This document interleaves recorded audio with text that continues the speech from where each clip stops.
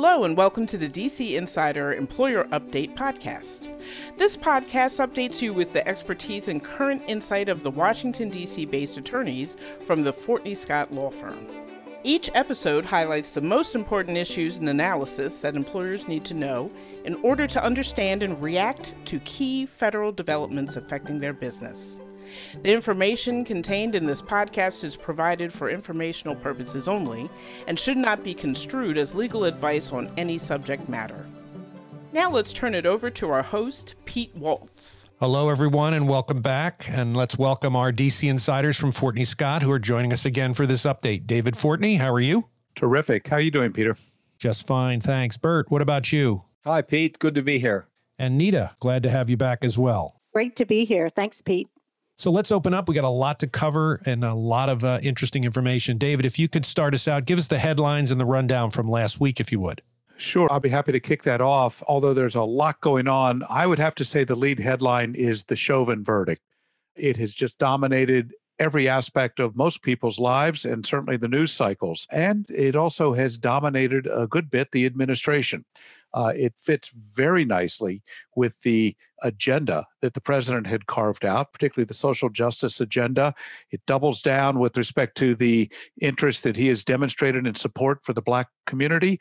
And I envision that that really provides a strong platform for many of the initiatives that the administration's seeking. David, let me pick up on that. The president and vice president's time is their absolutely most precious political capital, and they both took the opportunity to state their position in a direct challenge to the drift in the Republican Party. They stated their position. They strongly advocated their social justice views. There may be some risks in losing the white middle-class voter, but they thought this was an opportunity to state their political faith. It isn't just the vice president, president, and other parts of the administration who are talking about this. Corporate America is coming out very strongly in a whole social justice movement, and they had 200 executives sign on to a letter that was published, a full-page ad in the New York Times. So it is political opportunities abound right now, even if corporate America doesn't really want it. Well, and indeed, the cards on confirmation continue to fall in Biden's direction. He had the number 3 nominee in the U.S. Department of Justice, Vanita Gupta, confirmed. Interestingly, peeling off one Republican vote, Lisa Murkowski from Alaska. That is important because it may portend that the Republican bloc may be starting to splinter on some of these issues. Also important, that puts now 3 women in key leadership positions in the U.S. Department of Justice under Attorney General Merrick Garland. So that's a very strong development. Sounds like those are starting to certainly fill in positions. Let's go back to the topic of the year, of the decade, of the century, wherever we're going to place it. But Bert, what's going on with COVID these days? Well, it's one of those great news, bad news situations. The extraordinary success in vaccinating 60% of the American population, 200 million vaccinated Americans before the 100th day. But that last third is proving to be resistant and hardening, especially in the South. The real fear is that COVID becomes a regional disease like pellagra back in the 20s and 30s. As for the J&J incident, we hope the pause is over. The one-shot solution is still sought here and throughout the world, and we hope that the pause restores confidence and not adds to the resistance, because we have to recognize that even in these good times, we're having 60,000 infections in America every day. Oh, my goodness. So we're looking forward to that. Nita, let's talk about the impact of COVID on the agencies, particularly EEOC. Fill us in there if you would. EEOC is about to hold its first virtual public hearing on the civil rights implications around COVID-19 and the pandemic and what impact it's had. They have been very quiet in the Biden administration and really have not, we'll talk a little bit more, how they have not given us much guidance. So we'll see what comes out of this hearing. There's a lot that's going to be happening now with these federal agencies. So let's get an update on the agencies. David, kick us off if you would. Sure. Let's go back to OSHA, which continues to be kind of, I think, the lead story, not so much as what has happened, but continually what has not happened. The emergency temporary standard that I keep talking about, still not issued, still not listed on the rulemaking process. Secretary Marty Walsh says, basically, we're looking at it, we're studying it. Interestingly, consistent picking up on what Bert said a moment ago about the vaccines accelerating and a growing percentage of our population being vaccinated, it becomes more difficult to envision how OSHA will justify this regulation because the statute requires that there be a grave danger, as the statute describes. Can you really meet that test if 50, 60% of the population has been vaccinated? That remains to be sorted out. Another point I just want to raise, because OSHA, although they haven't done anything new real recently, I don't want people to forget that they did issue the National Emphasis program back at the end of January. And there's a number of high-risk industries that OSHA is now beginning to go on site and review. And in addition to healthcare, it includes a wide range of manufacturing, construction, and other industries. So anyone that's in those identified high-risk industries should be mindful and prepared for OSHA citations. So those may be coming too. Another area, David, where we talked about EEOC a minute ago, the employers have been seeking guidance. They want to try and get that last 35% or so of individuals to take those vaccines, and they want to offer incentives. Incentives potentially violate the ADA, depending on how much is involved in those incentives. EEOC has not provided any additional guidance. Employers sent a letter to them in February. They got an answer of, we're working on it on April 15th. So employers really need help from the EEOC in this area. Employers really do need help. And the EEOC's answer is, frankly, we'll hold a hearing and we'll issue something thereafter. Realistically, we're not going to hear from the EEOC probably until late May, June. The same problem. Meantime, when we need the help to get the vaccines, the jabs into the arms, the EEOC is sitting around studying, holding stakeholder meetings. Honestly, I think they should just issue the guidance. The EEOC is not the only one sitting on its hands. In other than COVID, the hottest areas in employment law still remain independent contractor and joint employer. And the wage and hour division still doesn't have an administrator nominated. They still haven't issued any kind of guidance on independent contractor. Maybe they're being stalled by the fact that their rescission of the old regulation is being challenged in court. The same is true for joint employer. As you may recall, there was a regulation issued during the Trump administration. It was blocked by the court and immediately appealed. The Biden administration tried to withdraw it and started the process to have notice and comment on a new reg and asked the court to delay the argument on the appeal. That request was denied. So within the next 2 weeks, something is going to have to happen on the joint employer front. Either I think the administration is going to support the judge and do a 180, even though the courts hate that when administrations do that. But keep your eye on that. And in the meantime, the message is we have stasis from the Department of Labor on the hottest topics in employment law. There is one area, however, OFCCP, where especially federal contractors may soon get very interesting jolt.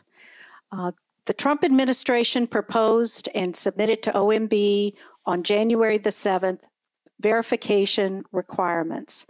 And they came out of the 2016 GAO report, which said that OFCCP needed to monitor contractor compliance on a regular basis. The Trump administration issued a proposal that they would have a verification annually. Initially, they said, tell us which one it should be, annual verification and upload of AAPs, or verification every 2 years. OFCCP submitted to OMB annual verification. And the important thing about that is you will be verifying, if you're a federal contractor, that you have developed and maintained affirmative action programs, not just plans, programs at each establishment and or each functional or business unit, then it cites to the regulation 41 CFR Part 60. That is record keeping, that is applicant tracking, that is posters, that is AAPs. It is a huge amount of work. And once it becomes effective, then contractors will have 90 days to get into compliance. First of all, my experience is at this point, people are just totally either unaware or ignoring this requirement simply because it hasn't yet been put in. But I want to underscore, and this is what we've been telling clients, when this is announced, you will have 90 days in order to submit this verification. We're going to talk about what that verification means. But think about that. All those regs, and there are dozens of regulations we're talking about. It is not just the AAP. In fact, I find in people that frankly should know better, real subject matter experts, consultants and others that work on these matters, they all thought it was, if you have an AAP, you're fine. Maybe that's only one of the regulations. Yeah, let me just emphasize that. I don't want to beat this dead horse, but, 60 Part 1, which is the obligations of contractors, has 47 subparts. Yep. 60-2, which is affirmative action programs, has 35 subparts. As Nita said, this is from soup to nuts. This is from recruiting to posters. Please take this seriously. This is going to be a massive effort, and it's for each establishment. So that multi-jurisdictional companies with 30, 50, 100 AAPs, they're going to have to issue their verification for each establishment. And because it's submitted to the government, it's like a filing with the SEC. Isn't that right, Nita? It is, in fact, because you're filing it under penalty of perjury. That means that whichever senior executive is signing this letter potentially could be subject to criminal and civil penalties if it is incorrect.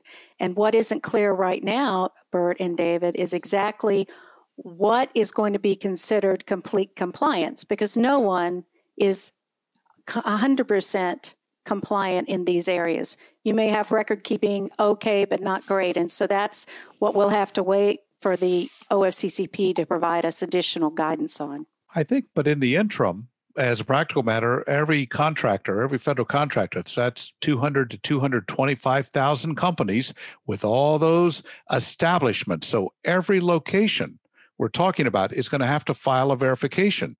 And keep in mind, the verification is, as Bert explained, for each separate facility, just like the EEO-1 filing, except the EEO-1 allows you to file a consolidated one single report that lists out all the others.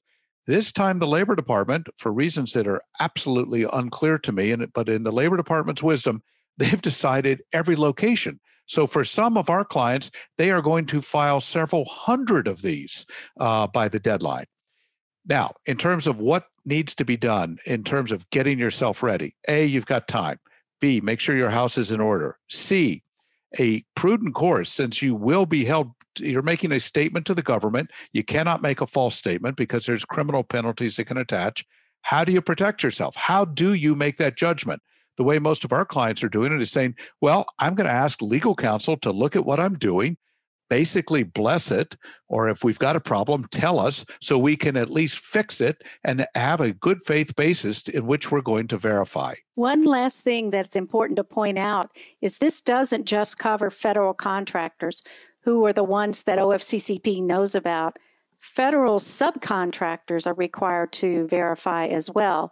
While it's a little bit unclear how exactly OFCCP will know who they are, they have not been on OFCCP's radar before. I'll tell you one way they are going to know.